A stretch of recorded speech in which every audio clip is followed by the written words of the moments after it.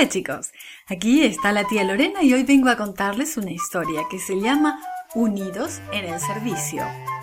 Tenemos un versículo para memorizar que dice así: todos en un mismo espíritu se dedicaban a la oración, y este texto se encuentra en Hechos 1:14. Hoy recordaremos que la oración nos prepara para el servicio. Dime, ¿has tenido alguna vez una discusión con tu mejor amigo? ¿Cómo te sentiste?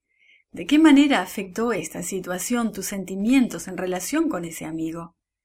¿Les fue difícil hacer cosas juntos después de esa discusión? Sabes, los discípulos de Jesús discutían con frecuencia.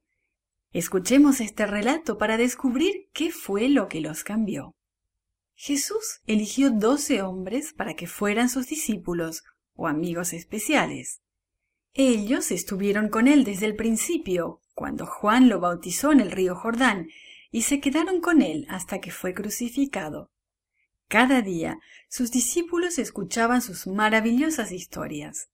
Fueron con él al templo, lo escucharon explicar las Escrituras, pero, sobre todo, lo vieron sanar a mucha gente.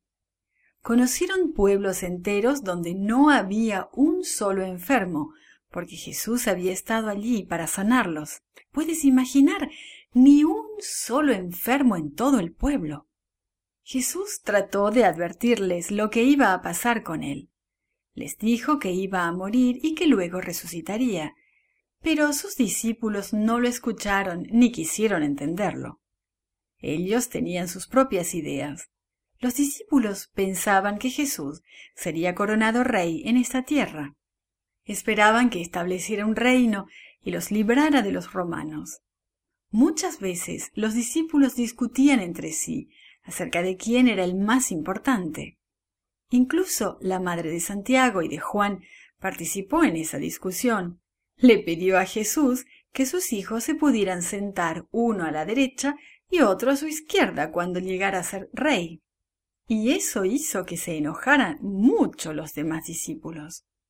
Después de la resurrección, Jesús pasó 40 días con sus discípulos y algunos de sus otros seguidores.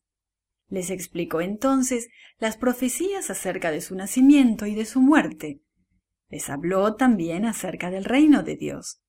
Finalmente, los discípulos comenzaron a entender que Jesús no iba a luchar contra los romanos, sino que se iría de regreso al cielo.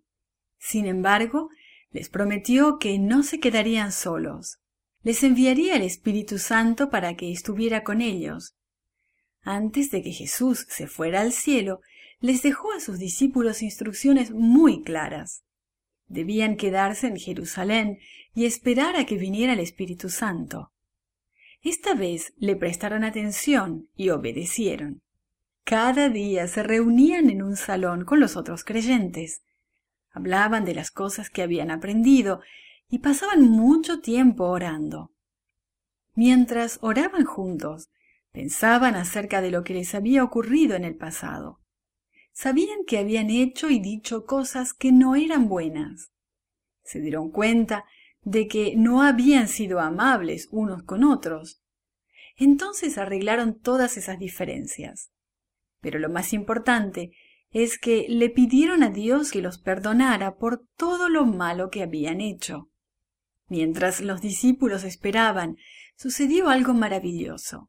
Aprendieron a conocerse mejor. Ya no tenían importancia las viejas discusiones.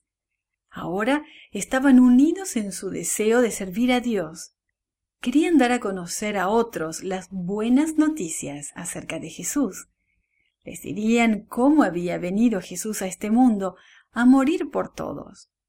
Deseaban que todos supieran que Jesús había ascendido al cielo.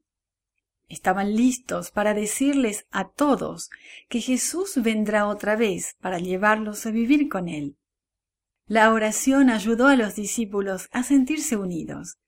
Asimismo, les ayudó a tener un solo objetivo: servir a Dios.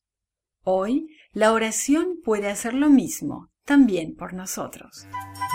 This podcast is produced by gracelink.net at Studio El Piso, Singapore. For more children's resources, please visit gracelink.net.